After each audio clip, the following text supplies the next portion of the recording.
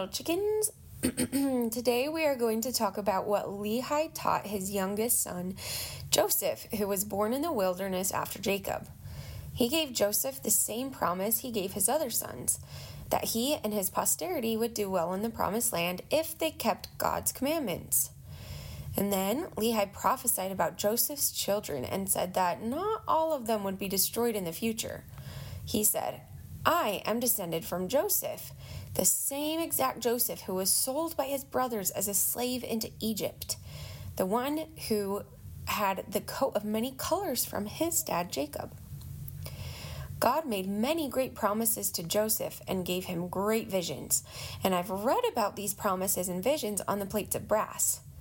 One of the promises he made was that some of Joseph's descendants would be scattered away from the house of Israel, but they would be gathered back again and brought out of darkness and into the light. Joseph of old said, "The Lord told me that a very special seer would be one of my descendants." A seer is someone who can see into the future and see the things of God.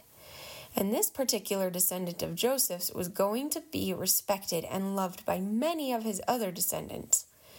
He was going to make it known to the whole wide world that God had made a promise to Joseph that his posterity would be gathered back into the house of Israel.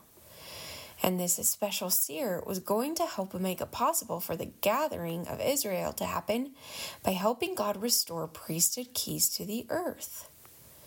This descendant of Joseph's was foretold to be great like Moses, who led the Israelites out of Egypt. But instead of leading people to physical freedom, he was going to help publish God's important words that could lead men to spiritual freedom. The Lord told Joseph, "Your descendants are going to write a book, and your brother Judah's descendants are also going to write a book. And in the future, both of those books are going to be so powerful that they will help get rid of the world's confusion about my teachings. They will help get rid of the world's contention, and they'll help build peace, and they'll spread truths about my covenants." Joseph prophesied that the Lord would protect his special descendant so that anyone who tried to destroy him would be confounded. That means their plans would be ruined. He also said that this man was going to share names with him. His name would be Joseph too, and his dad's name was also going to be Joseph. If you haven't already guessed, we are talking, of course, about Joseph Smith. We've talked about him a lot already this year. Many prophets of old prophesied about the important work he was going to do on the earth. Maybe you can pause this story and talk with your family about all the important things that he helped God do while he was alive and how the things he did impact your own life today. Well, the Lord told the Joseph of old that Joseph Smith was going to help bring forth scripture that had been written by his posterity in order to help save Joseph of old's posterity. Do you know what scriptures he's talking about? He's talking about the Book of Mormon. It is full of stories about Joseph's descendants, like Lehi and his family, who encourage each other and everyone who reads their words to repent so that we can all live with God again. It's their words and their stories in the Book of Mormon that help others come to Christ and have faith in him. This is one reason why the Book of Mormon is so important for the gathering of Israel today. God blesses anyone who reads it and sincerely asks about its truth with the Holy Ghost so that they can know that the words are really true. Christ really lives, and Heavenly Father really cares whether or not we make it back to heaven. At this point, Lehi said, "Joseph, my son, you and your family will be blessed because of the promises that God made to Joseph of old, and because of the Joseph of the future, who will do so much good for those living on the earth. Now, if you listen to your older brother Nephi, you will be safe, and all I have promised you will be given to you." Then Lehi asked all of Laman's kids to gather around him, and he said, "Oh, my dear grandchildren, please listen carefully to my words. The Lord has told us that if we keep his commandments, we will prosper. But if we don't keep his commandments, we will be cut off from his presence. I want to give you a blessing before I die. If God curses your family because of your dad's disobedience, then I bless you that the consequences for his decisions will rest on his head and not yours. I bless you that the Lord will not allow you to perish, but that he will show you and your children mercy instead of misery. Then Lehi had Lemuel's sons and daughters gather around him, and he gave them the same blessings he gave to Laman's kids. Then he spoke to Ishmael's children and grandchildren, and then he spoke to Sam. He said, Sam, you and your children are blessed, and will continue to be blessed along with Nephi's family. After speaking to everyone in his family, Lehi died. He was very old and had endured many hardships in his life. In fact, he referred to his time in the wilderness after leaving Jerusalem as his time of sorrow. Sometimes, like Lehi, we might feel sad or frustrated after keeping the Lord's commandments, but like Lehi, it helps us to remember that the Lord will protect and prosper us if we are faithful and obedient. Now, we are not entirely sure what happened to Sariah. We don't know if she was dead at this point either, or if she had died in the future after Lehi died. But we do know that not many days had passed since Lehi's death before Laman and Lemuel and Ishmael's sons became angry with Nephi because of his warnings to them that the Lord was not happy with their behavior. This made Nephi so sad and also very angry. He had tried to do his best to keep the Lord's commandments, but he still sometimes felt very angry with his brothers, and he felt guilty because he knew that feeling angry towards others is a sin. Nephi wrote some very beautiful and very powerful words about how he felt about himself and about the Lord, and you can read those words in 2 Nephi chapter 4. This chapter is sometimes called Nephi's Psalm. Psalms are sacred poems or songs that are meant to be read aloud. There's even a whole book in the Old Testament called the Psalms. I'm not going to read Nephi's Psalm for you today, but I bet you could read some of it together as a family and ask yourself if you feel the same way that Nephi does about the Lord. There's also a very beautiful song that my family likes to listen to called I Love the Lord by a singer named Daniel Beck. It uses a lot of Nephi's phrases from his psalm, so it might be fun for those who can read to compare the song to Nephi's psalm and see if you can find where each phrase or imagery is found.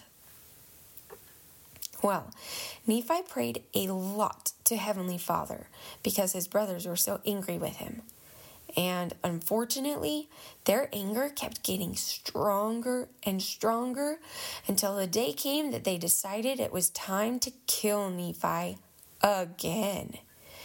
They felt like he was trying to be the boss of them, which they didn't think was fair because they were older than he was, and they wanted to rule over everyone. Now, of course, since Nephi was righteous, the Lord protected him and warned him that he and his family should run away into the wilderness.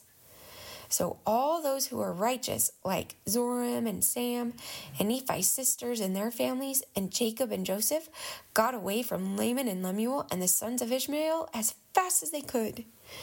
Nephi took the brass plates and the Liahona and Laban's sword with him, and they traveled for many days.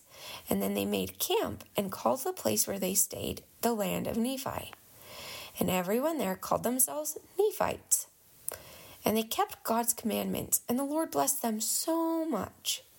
They had many animals and herds, and their gardens became big and beautiful. Nephi also made many swords for his people, just in case they needed to go to war against their angry family members, who now called themselves Lamanites. Nephi taught his people how to work hard and how to build and make many things out of wood and metals, and they built a beautiful temple together. It was kind of like Solomon's temple from the Old Testament, but it wasn't quite as fancy. You see, Nephi didn't have a lot of jewels or gold, but he did have a lot of fancy metals that he used in the temple. Well, the Nephites wanted Nephi to be their king, but Nephi did not want his people to be ruled by a king. So he did his best to serve and guide them while he was still living. But he was not their king. Now, 30 whole years had passed since Lehi had led his family out of Jerusalem. Can you believe that? That's a pretty long time. Nephi's little brothers, Jacob and Joseph, had grown up enough that Nephi ordained them to be priests and teachers over his people. Nephi told us that his people lived after the manner of happiness. He didn't say that they were always happy, but that they lived in a way that could help them be as happy as possible. After the story is done, you could take a moment and talk with your family about the choices that you make that help you feel the most happy, even during hard times.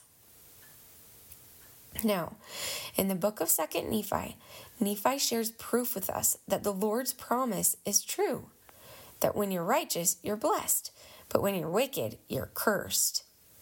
The Nephites at this time tried their best to keep God's commandments, and they were very blessed. But the Lamanites were wicked, and they were cursed. Their curse was that the Holy Ghost could not be with them, which is very unfortunate. It's a very sad and devastating thing to have happen to you. The Lord also put a mark of dark skin on the Lamanites that was not very attractive to the Nephites, and he warned the Nephites that if any of them married a wicked Lamanite, that their children would have the same curse and mark come upon them too if they chose to be wicked and not repent. Now, since the Holy Ghost had left the hearts and homes of the Lamanites, they became very lazy and mischievous. They did not grow gardens or keep flocks or herds of animals like the Nephites, so they had to hunt for their food in the wilderness. God told Nephi that the Lamanites would be a scourge to his children to remind them of God. A scourge is something that causes misery and pain to someone. So God was saying that the Lamanites would make war with and cause problems for the Nephites so that they would have chance after chance to turn to God and remember that he was the only one who could save and protect and comfort them. Do you remember in last week's story how Lehi taught his children about opposites? Well, the misery caused from the Lamanites at times acted like an opposite to the great blessings the Nephites enjoyed because of their righteousness. The Lord knew that the Nephites needed some trials to help them be able to choose to have faith in him. So maybe you could try to remember that the next time you're going through something difficult. That whenever we go through something difficult, we always have a choice. We can choose misery and negativity. We can choose to complain and think that God hates us. Or we can choose to have faith in Jesus. We can choose to draw closer to him and have the Holy Ghost in our lives. Now, after 40 years had passed away since Lehi had led his family out of Jerusalem, the Nephites and Lamanites had already gone to war with each other.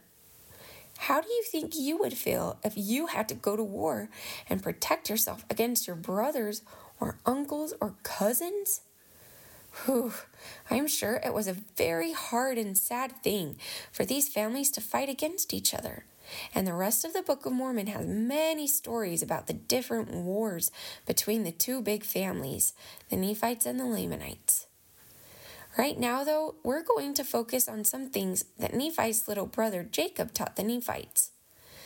His teachings will be the topic of our next story. So until then, I hope you guys have a wonderful day. Goodbye.